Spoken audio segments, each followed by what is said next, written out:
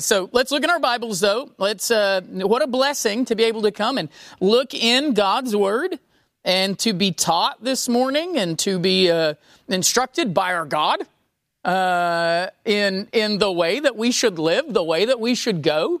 This is a real blessing to us, and I'm thankful that it would have been very easy due to the lack of sleep last night or the inconvenience of this morning for some of you, for you to just say, I've got an excuse not to go, and just not. So I thank you for that. Pray for those who weren't able to make it this morning, some of whom are sick. And Jerry Webster is doing our church a service by preaching at First Baptist Wilson for them as they are without a pastor. This is the second week that he's doing that. So remember to pray for him as he does that and gets to teach some of the stuff that he went over in Tanzania that we taught in Africa. It's always nice to have some good, strong biblical sermons to just be able to hand to the people. So we'll keep praying for the Websters in that. All right, so 2 Peter, we're here. We're just a reminder, this is remember and respond. We are to remember what the Lord has done. Chapter 1, He has gifted us all these things, everything we need for life and godliness. He has gifted us, called us to His own glory and excellence, gifted us His very great promises. And so we respond by making every effort to supplement. And remember that word supplement is that interesting word choreography, to get it dancing with, working with, singing with what these things in our life. So with the faith that we have, we then work in that faith excellence, knowledge, discipline, faithful endurance, Godwardness, brotherly affection, love, that list there. Those are supposed to be ours and be increasing. So that's really the first part of 2 Peter. Well, now, after that excursus on false teachers, now here we are in chapter 3, and we're remembering and responding to something else. This time, not to what God has done, but what God promises to do. So how are we supposed to respond to the Lord's promise that He's going to come back and bring a new heavens and a new earth with Him? How do you respond? Because listen, there are all sorts of people responding to that, right? People respond to the Lord's going to return in all sorts of various ways. All you got to do is get on Facebook, and there are a lot of videos telling you why, COVID might be that thing, or whatever, just laying out, like, here it comes. And that's not new, right? People have been responding to the Lord's promised return. But how does the Bible want us to respond to the Lord's promise to come back? How do we respond to this hope of a new heavens and a new earth? Well, we saw that we respond with holiness and Godwardness. Remember those two things, holiness and Godwardness, that we're waiting and hastening that day. Hastening not just the holiness of that day to come, but as we saw last week, hastening our own holiness, right? We're wanting to be found without spot or blemish on the day of the Lord's return. So that's what we saw last week. We got down into verse 14, that this is what we're supposed to be doing. If we're waiting for the new heavens and the new earth, what do? Well, you make sure, if you're hastening that day, Lord, I want you to come back. I can't wait till this place is fixed. I can't wait till this world is made right. If you're really wanting everything to be made right, one of the ways you hasten that, one of the ways you wait for that is by hastening your own holiness. You can't say, oh God, I wish this world were fixed. This world is such a problem, while you're holding on to your own sin as if it's a treasured possession. So the Lord says, if you really want new heavens and new earth, if you want this world to be fixed, the Lord has changed your heart, given you a heart that can live a holy life because of the holiness of Christ. So you hasten to be holy, hasten to be spotless, without blemish, to be blameless. But it's not just that. There's more to what we're supposed to do. So let's read we'll look at the second part of verse 14, but we'll read verses 14 through 18 together. And then we'll look at the second. It's going to be 2 words today. We're really getting far. It's going to be 2 words today, and I hate to tell you, it's going to be 2 words, and it's going to take us 2 weeks. But so buckle up, folks. We're going to get there. Look at verses 14 through 18. Let's stand in the honor of reading God's Word. We'll read this last section of the book of 2 Peter.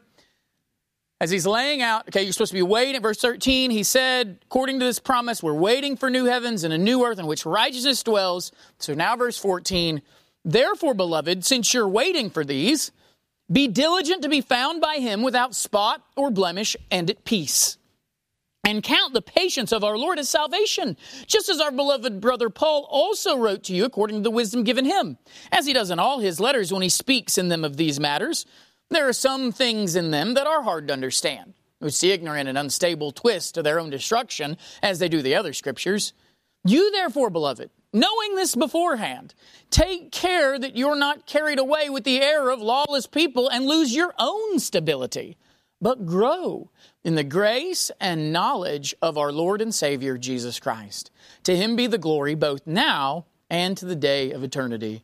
Amen. Let's pray. Father, we are waiting and hastening that day. Father, we yearn for that new heavens and new earth. We long for a day when righteousness dwells, when it reigns in this world and in our hearts perfectly. So, Father, as we long for that day, may we hasten it by responding in our own holiness, seeking to be at peace, guarding ourselves against the threats that we know will still be there, that we might grow, Father, as you say, in our grace and knowledge of you. Thank you, Father, that today that's exactly what we'll do. We will grow in our grace and knowledge of you as we look through your word and you teach us through your Spirit. It's in Christ's name we pray. Amen. It's great. One of the ways we do grow in our grace and knowledge is exactly what we're doing here. The Bible says that being together to worship the Lord in this is part of our preparing for that day. But look at verse 14. So that's where we're at. Verse 14. So new heavens and new earth are going to come. You're supposed to be waiting and hastening, living lives of holiness and godwardness. So verse 14, therefore, beloved, since you're waiting for these, waiting for that new heavens and the new earth, waiting for all of this to happen, be diligent. There's that word hasten that we've seen over and over. Speed, be quick about, to be found by him without spot or blemish. So that's where we got last week. You should hasten to since you're waiting, here's that waiting and hastening again. Since you're waiting for this day, you're also hastening to be found by him without spot or blemish yourself now. So we hastily seek, we're diligent to be found without spot or blemish, but that's not the end of verse 14, is it? He doesn't just say, hasten to be found without spot or blemish. What else does he want us to have? Without spot or blemish and at what? At peace. We are to be diligent to live spotless lives, and we're also supposed to be diligent to be found at peace. The Christian is supposed to grow or hasten for God to grow in them. They are to be diligent to work to pursue in their lives peace. That Peter says here, we're to work quickly to make sure that when the Lord returns, that he finds us living holy lives, which we're used to knowing that, but also that we would be at peace. Now, the reason we're going to spend 2 weeks on this is because I think that's probably a little bit surprising to us that that's in the list. Because normally when we talk about the Lord's return, all we talk about is make sure when the Lord returns, you're not doing something you shouldn't be doing. Make sure when the Lord returns that if it's Sunday morning, he catches you with your seat in the pew rather than your head on the pillow, right? As anyone else's pastor used to warn them about that. Every time I missed church on Sunday, he'd said, well, what would you have thought if the Lord would have come back that day, Chris? And I was like, I don't know. So anyway, and some of you are like, I bring my pillow to church, so that way I get both of them. But we're supposed to, we know we're supposed to hasten to be holy. We know that. But often, when we think about the Lord's return, we don't expect God to say, you better make sure that you're at peace. For most of it, it's probably pretty shocking that peace is such an important part of what the Lord wants to find among us. He wants to find a holy church, and he wants to find a church that is at peace. That you need to hasten, that we need to be diligent, that we need to pursue peace as the people of God. But what you find when you look in Scripture is that we should not have been surprised by God saying, hey, it is very important for peace to be reigning in my people individually and as a body. And the reason we probably don't expect peace to be in this list is a lot of churches aren't at peace. And we've grown up in churches where peace, true biblical peace, was not pursued. Right? The peace we wanted in church was, let's just do whatever so that the mean people don't leave. Right? So what do we have to do? And that's not peace, right? That's what North and South Korea have. Right? Many churches are just North and South Korea where we've established a DMZ. Here's the areas neither side talks about, right?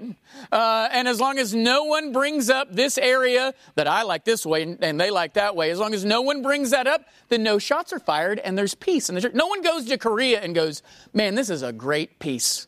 This is, man, I tell you what, Kim Jong-un should get the Nobel Peace Prize because he hasn't pushed the button on the nukes yet. What a great thing. But many churches, that's all we just have a ceasefire instead of peace. And so I think because peace is so often not pursued in the church, that we are surprised that it's in here in this list. But we're going to see that according to the Bible, peace is one of the most precious things and the most important things that God says He wants to see in His church body and in His church people.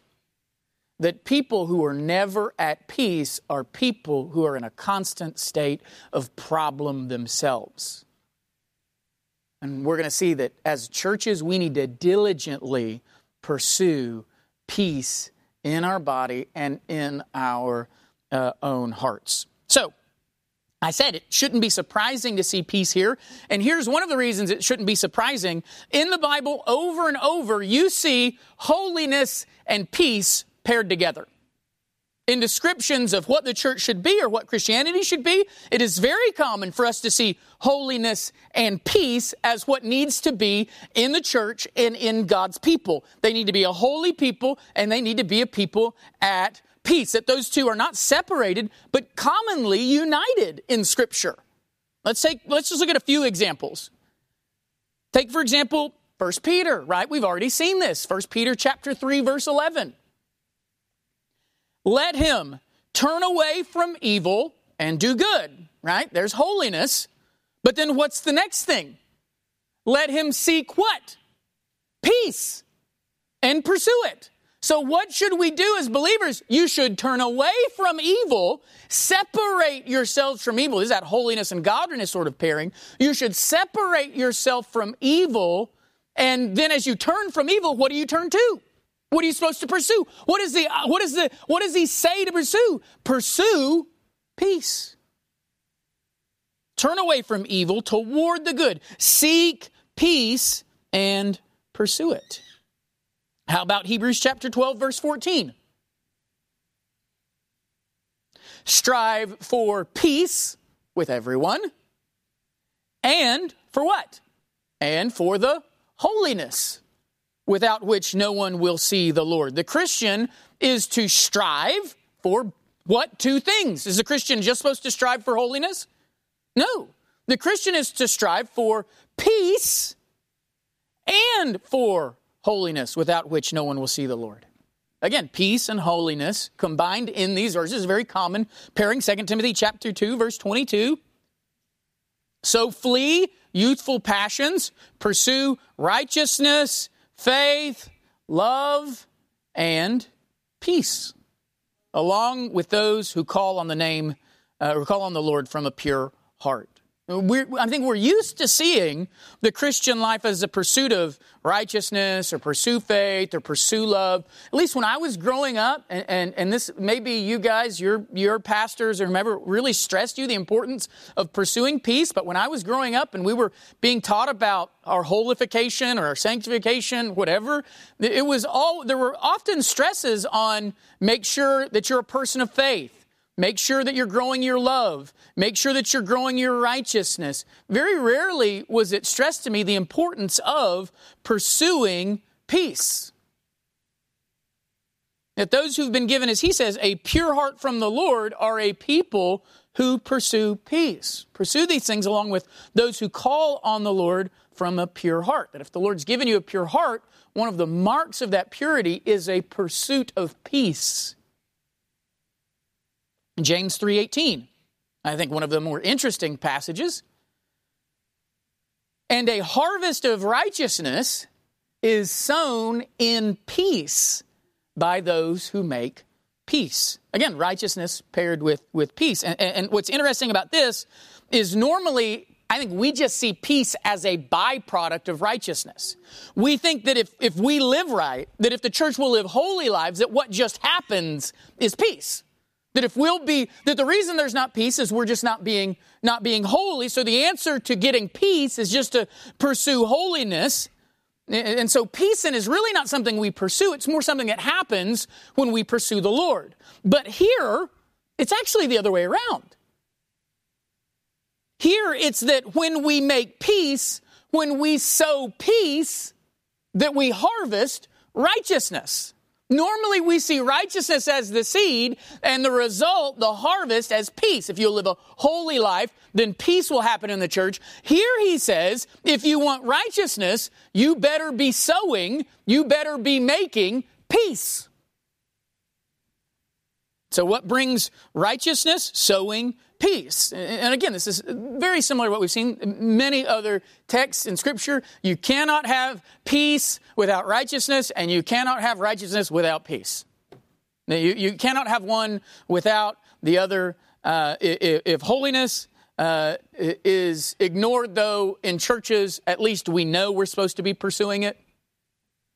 I think when peace is ignored in churches, it's because we don't realize just how important it is. We don't think that peace is something we're supposed to pursue. We think that peace is just something that happens. That peace is just something that occurs when the church is doing right. That, look, we're at peace, so that means we're doing right. When the Bible says, look, you're supposed to be sowing, you're supposed to be making peace, and then you as a church will harvest righteousness. And so we don't hear a lot of calls from the church for peace.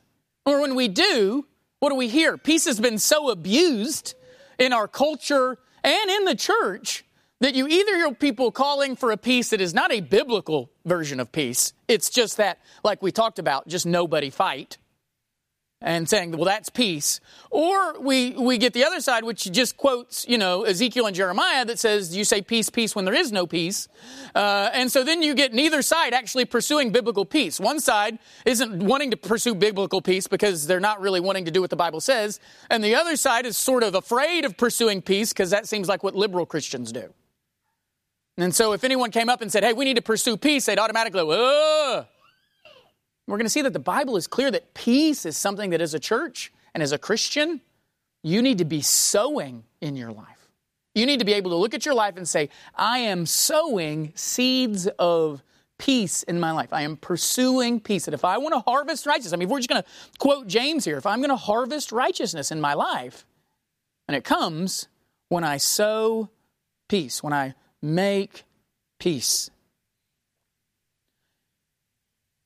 So it is surprising to us that peace is such a big part of the Bible, that it's so central. But it shouldn't surprise us. Not only do we see peace and holiness often paired, so we can go, okay, so it's obviously important. He puts it on par with being holy, and I know that I should be holy. I know that that's important. Peter's talked about that, right? Be holy for I am holy. So I know that, but peace is also important. We see, one of the reasons that it shouldn't surprise us that peace, for one, the word peace is used over 300 times in the Bible. The words for peace used over 300 times. Calling for peace, describing peace. But with that, one of the reasons it shouldn't surprise us is because peace is a big part of who God is. To pursue peace is to pursue to be like God. It is in the same way that Peter said you should be holy because he is holy, we should seek peace because God is peace. For example, notice just these few passages where peace is going to be attached to the personhood of God. 1 Thessalonians chapter 5, verse 23 calls God the God of peace. Romans 15:33, he is the God of peace. Romans 16:20, he is the God of peace. 2 Corinthians 13:11, he is the God of love and peace. Philippians 4:9, he is the God of peace. Hebrews 13:20, he is the God of peace. 1 Corinthians 14:33, for God is not a God of instability, but of peace. 2 Thessalonians even attaches it to Christ, saying he is the Lord of peace. So like I said, if Peter comes and says, you should be holy because God is holy, it shouldn't surprise us here that when the Lord returns, we should make sure we're found by him spotless and without blemish. But Peter also knows what? What he said before in 1 Peter and what they've read throughout the scripture, which is that what? They should be found at peace because God is the God of peace. Which is why we saw Peter so quickly decry, and other scripture, decry those who destroy the peace of the church. This is why the Lord hates what? Those who sow discord among the brethren. Why? Because God is the God of peace. This is why God hates us. Remember where we saw that the word heresy back in chapter 2 is just a Greek word that we don't translate, but it's a word that means to destroy. It's something that means to break up. God guards the peace of his people as fervently as he guards their holiness. So God is a God of peace. We should long to be found at peace because we should want to be like God. If we're his children, it's expected that we would look like him. Just as if God is holy, it's expected that we would be holy. If God is the God of peace, it is expected that we would be at peace as well. So the Bible is clear. The Christian life is a life that is supposed to be characterized by peace. What two things, of all two things, should we be pursuing? As the new heavens and new earth come, he says you should pursue to be spotless and blameless, and you should pursue to be at peace. Now, the reason that he says those two things, if you're waiting for the new heavens and the new earth, like he said in verse 13, so verse 14, you're waiting for these things, be spotless and be at peace. One of the reasons is because that kingdom is going to be a place without spot and blemish, but also because in describing the kingdom of God, it is described as a place of what? Peace. So just as you and I are supposed to pursue holiness and righteousness because the new heavens and the new earth will be a place of holiness and righteousness, you and I must pursue peace because that kingdom to come is a kingdom of what? Peace. So take, for example, Psalm chapter 72. In describing the king that's going to come, right? In describing this forever king that is going to come for the people, Psalm 72 says this about his kingdom. Psalm 72, verse 7. In his days may the righteous flourish. This is a verse I could have put where righteousness and peace are paired together, but it was coming again later, so I didn't put it in there because you're going to get it anyway. In the days may righteousness flourish and peace abound till the moon be no more. So Psalm 72, this forever king, the one who's going to reign until the moon is gone, is one who causes righteousness and peace to flourish and abound. Now, let this verse be sitting in your head when you get to Revelation 21. Because what does Revelation 21 say about the kingdom of the Lamb? Revelation 21 verses 23 through 24. And the city of this king, this kingdom to come, this new heavens and the new earth, that's just what's happened in Revelation 21. The city has no need of sun or moon to shine on it, for the glory of the Lord gives it light, and its lamp is the Lamb. By its light will the nations walk, and the kings of earth will bring their glory into it, and the gates will never be shut by day, and there will be no night there. So the Lamb is the king who is going to reign in a kingdom of righteousness and peace, right? Notice the peace. What happens? The nations are going to walk into it. The kings of earth are going to bring their glory to it, not to conquer it. And in fact, do they ever have to shut their gates? No. You don't have to shut your gates at night. You remember back in the good old days when you didn't have to shut your gates at night to the city? Remember that? We still talk about that, right? What is a place of peace when we're like, oh, we don't even lock our doors at night. We're so not afraid. Well, here it says, look, there will be a time when you don't even have to shut your gates at night. There will be no night there. This is a world that, as Psalm 72 says, needs no moon, because the King, he is the lamp of the glory of God. How about Romans 14, 17 through 18? For the kingdom of God, so how are you going to describe the kingdom of God? The kingdom of God is not a matter of eating and drinking, but of righteousness, and here's another verse, and peace and joy in the Holy Spirit. Some of you are drawing lines, and you're like, I wish you would have put that in that previous section about holiness and peace. Whoever thus serves Christ is acceptable to God and approved by men.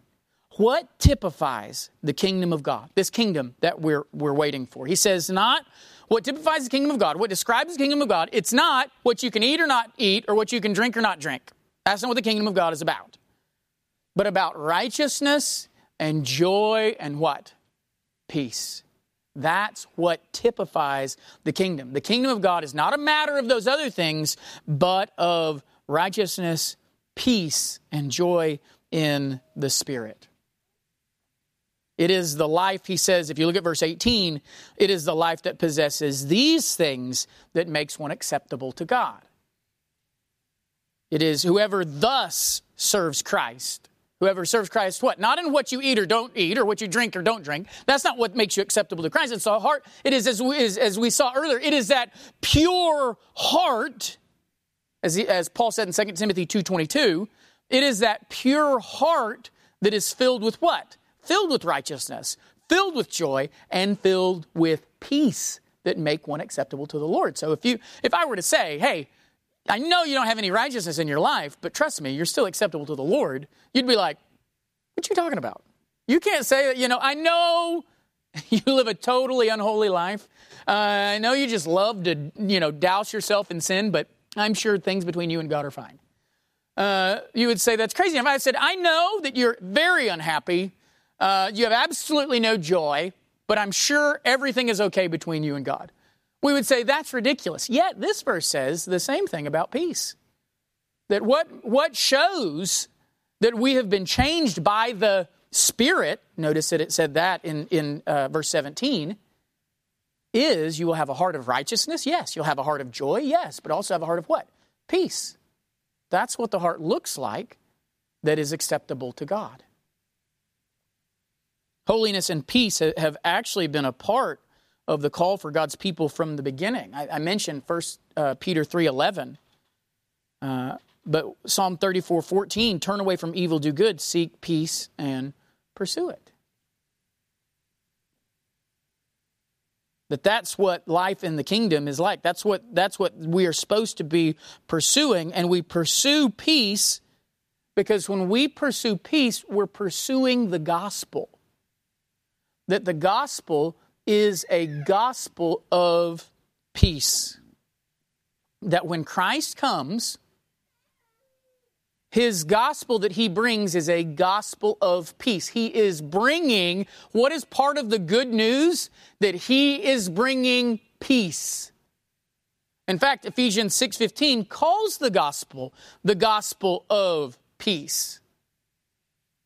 Peace is so central to the gospel that Paul can call it the gospel of peace. Did you know that gospel of peace, that is the only virtue tied to the name of the gospel? Not the gospel of anything. It's not called the gospel of love. It's not called the gospel of joy. It's not even called the gospel of holiness. The only virtue, it is called the gospel of Jesus Christ. It is called the gospel of God. It is called the gospel of your salvation. But the only virtue attached to it is the gospel of peace.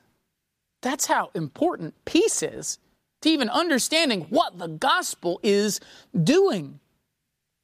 And it always has been. Paul's not coming up with that in Ephesians when he says, look, this is the gospel of peace. He's not saying anything that people are going, whoa, I didn't realize peace was so central to what Jesus was doing. You know why? Because they'd heard about his birth. What was proclaimed at the birth of Christ? Let's go before the birth of Christ. What happens at the birth of John the Baptist? or the proclamation of what's going to happen with John the Baptist. Luke chapter 1, verse 76 through 79. Look at how it describes what Jesus is going to do when he comes. And you, child, this is talking about John, will be called the prophet of the Most High. For you will go before the Lord to prepare his way. So John the Baptist is going to go and make things ready for the Most High, for the Lord, to give knowledge of salvation to his people in the forgiveness of their sins, because of the tender mercy of our God, whereby the sunrise shall visit us from on high, to give light to those who sit in darkness and in the shadow of death, to guide our feet into what? Into the way of peace. What do we see there? What things are described there? Starting in verse 77, we see salvation, we see the forgiveness of sins, we see mercy, we see light to those who sit in darkness. All ways we would typically describe what is happening in the gospel. But what else is added to that list? Salvation, forgiveness, mercy, light, and what else? The way of peace. What is the gospel? It is the way of peace. And what do the angels say? What do the angels sing in Luke chapter 2? When they're there proclaiming glory to God. What do they say? Glory to God in the highest, and on earth, what? Peace. Peace among those with whom he is pleased. Glory to God. So glory to the Lord. And for us, what do we get? What's their prize, Bob? What do we get? Peace. Peace. In fact, what Christ was called to do, we heard about over 500 years before he was ever born. So yeah, there it says when he's born, he's going to bring peace. But we've known that for hundreds of years before Christ came. Remember that passage in Isaiah chapter 9? Isaiah chapter 9, verse 6. For unto us a child is born, unto us a son is given, and the government will be upon his shoulder, and his name will be called what? Wonderful Counselor, Mighty God, Everlasting Father. What else? Prince of Peace. That peace is absolutely integral to what Christ came to do. Did he come to work salvation for his people? Yes. Did he come to bring the mercy of God? Yes. Did he come to bring forgiveness? Yes. Did he come to bring light to those who sit in the darkness? Yes. Did he come to bring peace? Yes. Peace with God, peace with one another, peace that is going to come through the paradoxical, what does Jesus himself say? I did not come to bring peace, but a sword, right? We're going to talk about how those two work together. How the Prince of Peace comes and says, I did not come to bring peace. And he's like, well, you should have talked to Isaiah about that. Right? How can the one who's bringing this peace can call us to hate our father and mother, our brothers and sisters, hate even our own lives? Because in doing that is how we achieve actual, genuine peace. Not as the world gives, right? As Jesus says, not as the world gives, but as he gives. Peace is an integral part of Christ's work, and it's therefore an integral part of the Christian life. So in describing the Christian life, the Bible says, look, one of the things that needs to be in the life of a Christian is peace. Now, we've seen some of this already, but it's made even more explicit that peaceful living is gospel living. That if you want to live the gospel, one of the things that needs to be in your life is peace. And that makes sense. If Christ came, so if God is holy, and then we should be holy. If God is the God of peace, then we should be a people of peace. If Christ came to bring peace, then you would expect Christians to be people of peace. And we see the Bible expecting that. Galatians chapter 5, verse 22. What are the fruits of the Spirit? But the fruits of the Spirit is what? The fruit of the Spirit is love, joy, and then what? Peace. That one of the things that grows in the hearts of believers because of the Spirit, which is the exact same thing that we already saw in Romans chapter 14, when he says righteousness, peace, and joy in the Spirit. The exact same thing is said by Paul in Galatians 5 to say, hey, the fruit of the Spirit, if you've got the Holy Spirit in your life, you know what you have? Love. You know what you have? Joy. You know what grows? Peace. Peace. Philippians chapter 4, verse 7, describing the Christian's life, says, "And the peace of God, which surpasses all understanding, will guard your hearts and your minds in Christ Jesus." How does God guard our hearts and our minds? What's one of the things that guards us? Peace. What's one of the things that helps us live a holy life, that helps us live a righteous life? Peace. That helps us be okay with whatever is going on in our life, it is that peace. And if we're okay, this is why it says godliness with contentment is great gain. If we are at peace with whatever happens, that peace will indeed surpass all understanding to the outside world and even understanding to yourself. You're like, look at what all is going on, and yet I am fine. I am fine. Yes, I want 2021 to be here tomorrow, but I'm okay right now.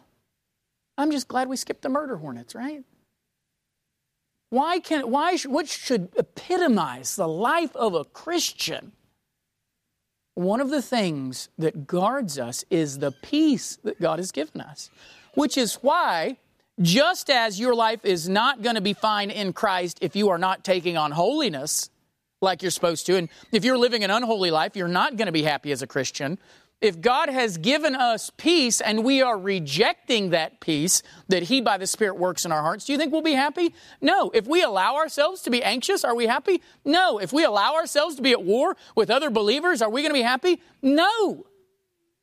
God guards us with peace, and He expects peace to be in the hearts of His people. In fact, He says it will be, but even that is not a new idea. Isaiah chapter 26 verse 3 says this, "You keep him in perfect peace, whose mind is stayed on you, because he trusts in you."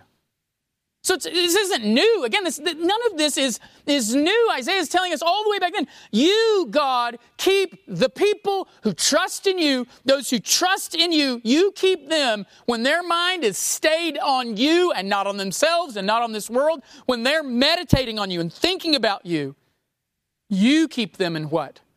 Not just peace, but what type of peace? Perfect peace. Peace was one of the gifts of the Spirit for God's people from the beginning. God's children have been a people of peace, internally and externally. In fact, it's the lost world that is characterized by a lack of peace. One of the things that epitomizes the world that doesn't know Christ is that they have no peace. The bumper sticker is right? No Christ, no peace. No Christ, no peace.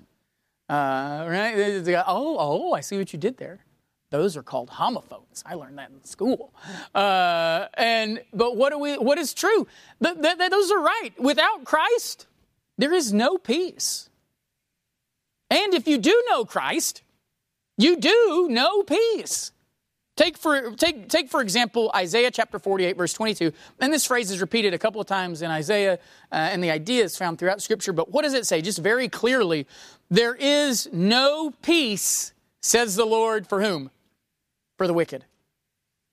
No. So He keeps those. What has Isaiah already told us in Isaiah 26? That He keeps those in perfect peace, whose mind is set on Him, who trusts on Him. But for the wicked, there is no what? No peace for the wicked. In fact, in Romans chapter 3, that passage where we see like there's no one good, no, not one, no one who seeks after God. They've all turned aside. Together they become unprofitable. All those things. In describing their life, starting in verse 13 of Romans chapter 3, look at what it says about them. So Romans 3 is describing how all of the world is ungodly. And look at part of the description of what their life looks like. So that gives us an insight into their heart. But look at their life. Their throat is an open grave. They use their tongues to deceive. The venom of asps is under their lips. Their mouth is full of curses and bitterness. Their feet are swift to shed blood. In their paths are ruin and misery, and the way of peace they have not known.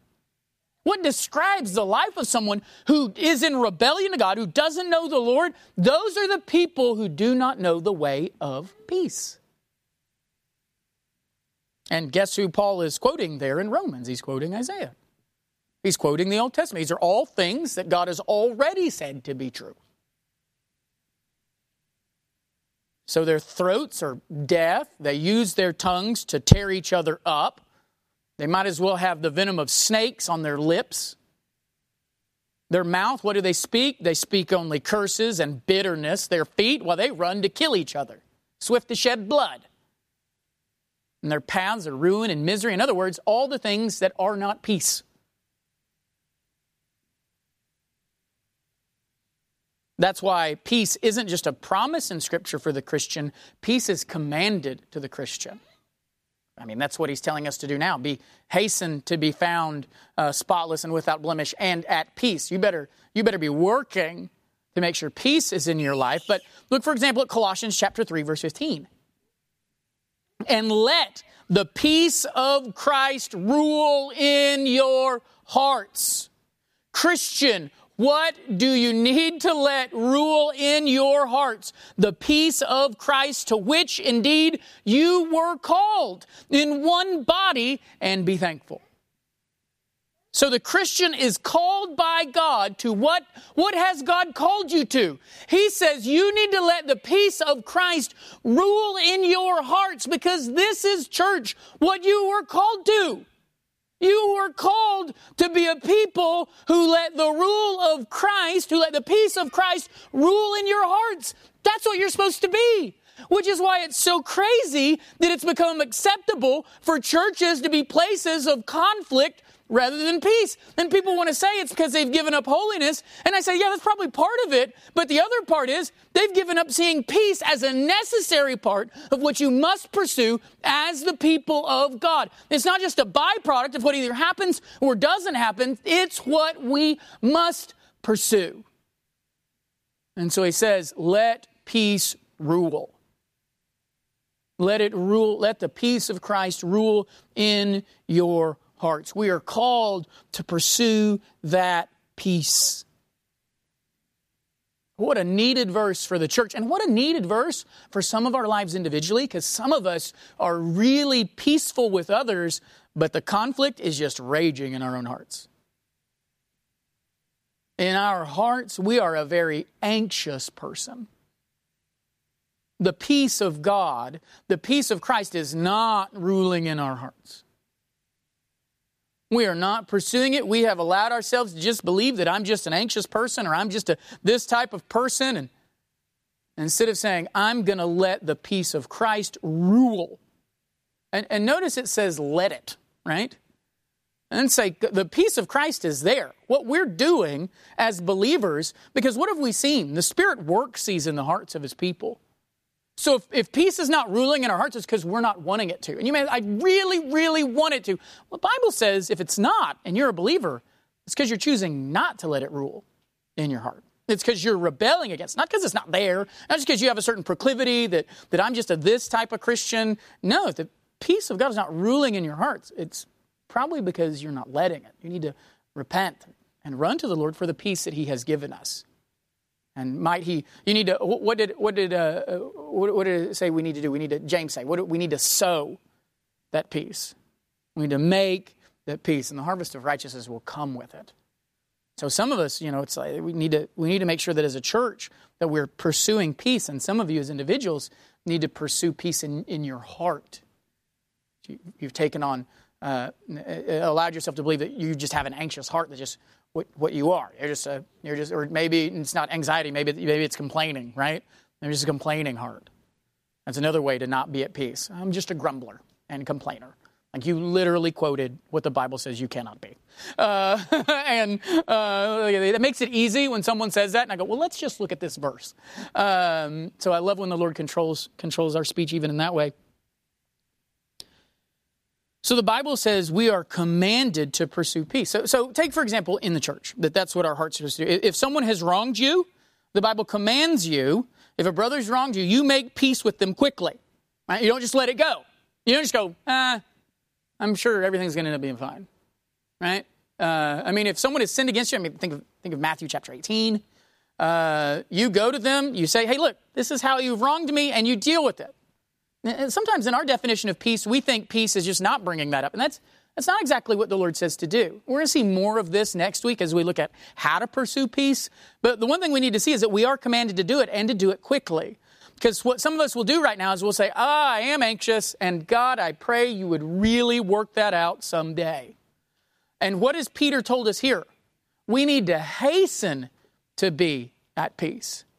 We need to work. Look, if you struggle with anxiety, or you struggle because you're a complainer when no one's around, or maybe just when your friends are around, or your text messages are around, or a listening ear on Facebook or whatever, or maybe you're someone who causes trouble in the church. You just are always mad at others, and there's always a reason that someone has done something wrong in this person, and and you're just not at peace with the body. And what you need to do is you need to pursue that quickly. If someone's wronged you, you pursue it. And if you've wronged someone else, you pursue to make peace quickly. Now, take, for example, what Jesus says in Matthew chapter 5. Matthew chapter 5, verses 23 through 26. So if you're offering your gift at the altar, and there remember that your brother has something against you, leave your gift there before the altar and go. First be reconciled to your brother, and then come and offer your gift.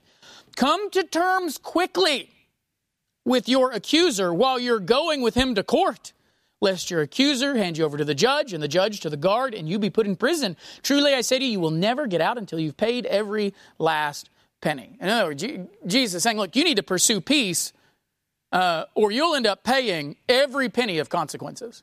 And you've seen that in churches. Churches that have delayed pursuing peace are churches that have reaped every penny of the consequence of that. By not pursuing peace, you know what never came? Peace. By pursuing peace their way, saying, let's just pretend this will go away, and not actively pursuing to have peace rule in the hearts of the people, you know what never came? Peace. And you know what often did come? An explosion.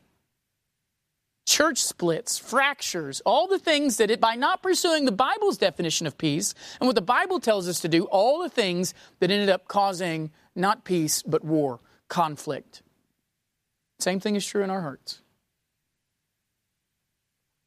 So Jesus is calling us to be a people of peace and to be it quickly. Whether you're the victim or the perpetrator, you need to be pursuing peace, and you need to not wait. I mean, when you're thinking about what the picture should be, it should be like these two people are like, let's take Matthew 5, and they're at the altar. The one at the altar should be running to meet the one that he's wronged, and the one that's been wronged should be running to meet that guy, and they should meet in the middle and be like, where are you going? I was going to make peace. Me too. This is awesome. That's what should be happening. The one wronged should be running to make peace with the one who's wronged him, and the one who wronged him should be running to fix the guy he wronged. They should be meeting somewhere, I don't know, well, not in the court of the Gentiles, right? Outside, give the court of the Gentiles to the Gentiles. Go outside and make peace and then come back. But there should be a mutual pursuit of peace in the body of Christ, where no one is okay with wrong and conflict for a lack of peace in the body. So just as peace is an integral part of God's character, it must be an integral part of God's children. So if we are waiting or hastening a world of peace, a kingdom of peace, then we must be hastening in our lives to pursue diligently, to pursue speedily peace in our own lives. All of this is just to set us up for how we do this. How do we do this? What does it look like to pursue peace? Because the Bible is also going to give us instructions in that. But we have to know how important peace is. I think if we look at all these verses, no one can look at these verses and go, I'm not sure if peace is a big deal. And just as no one would look at these and go, I'm not sure that holiness is a big deal for the church. None of us would look at this and say, I'm not sure that peace is important to God. Peace is very important to God because peace is part of who He is. It's part of who His people must be. I mean, Christians, we serve a God of peace. I mean, look at what we've seen. We serve a God of peace who is bringing a kingdom of peace through the Prince of Peace, who makes a people of peace who are supposed to themselves pursue peace. If you wanted to make it one paragraph, you could have just given us that paragraph. It's been a whole lot shorter. If you want one paragraph to sum up what God has laid out for us, the God of peace, bringing a kingdom of peace from the Prince of Peace, and is making a people of peace who are pursuing peace themselves. Must we be spotless? Yes. Must we labor for holiness? Yes. But we must also pursue peace with all speed. We're called to labor just as hard for peace as we're called to labor for holiness or righteousness. And I think we tend to focus more on laboring for holiness or righteousness is more important. If we separate those two things, as if you can pursue holiness and not pursue peace, or you can pursue peace and not pursue holiness, if we're separating those things, if we're putting one on a higher pedestal than the other, it's not because the Bible tells us to. Because those things are paired over and over, as we saw in Scripture. That both are to be pursued by God's people. So Christians, Christ is returning. His kingdom is advancing. What must we do to prepare for that great day? We must be holy. We must be spotless. We must be blameless. And we must be at peace. When Christ returns, may he find both of those things in our lives and in our church. Let's pray.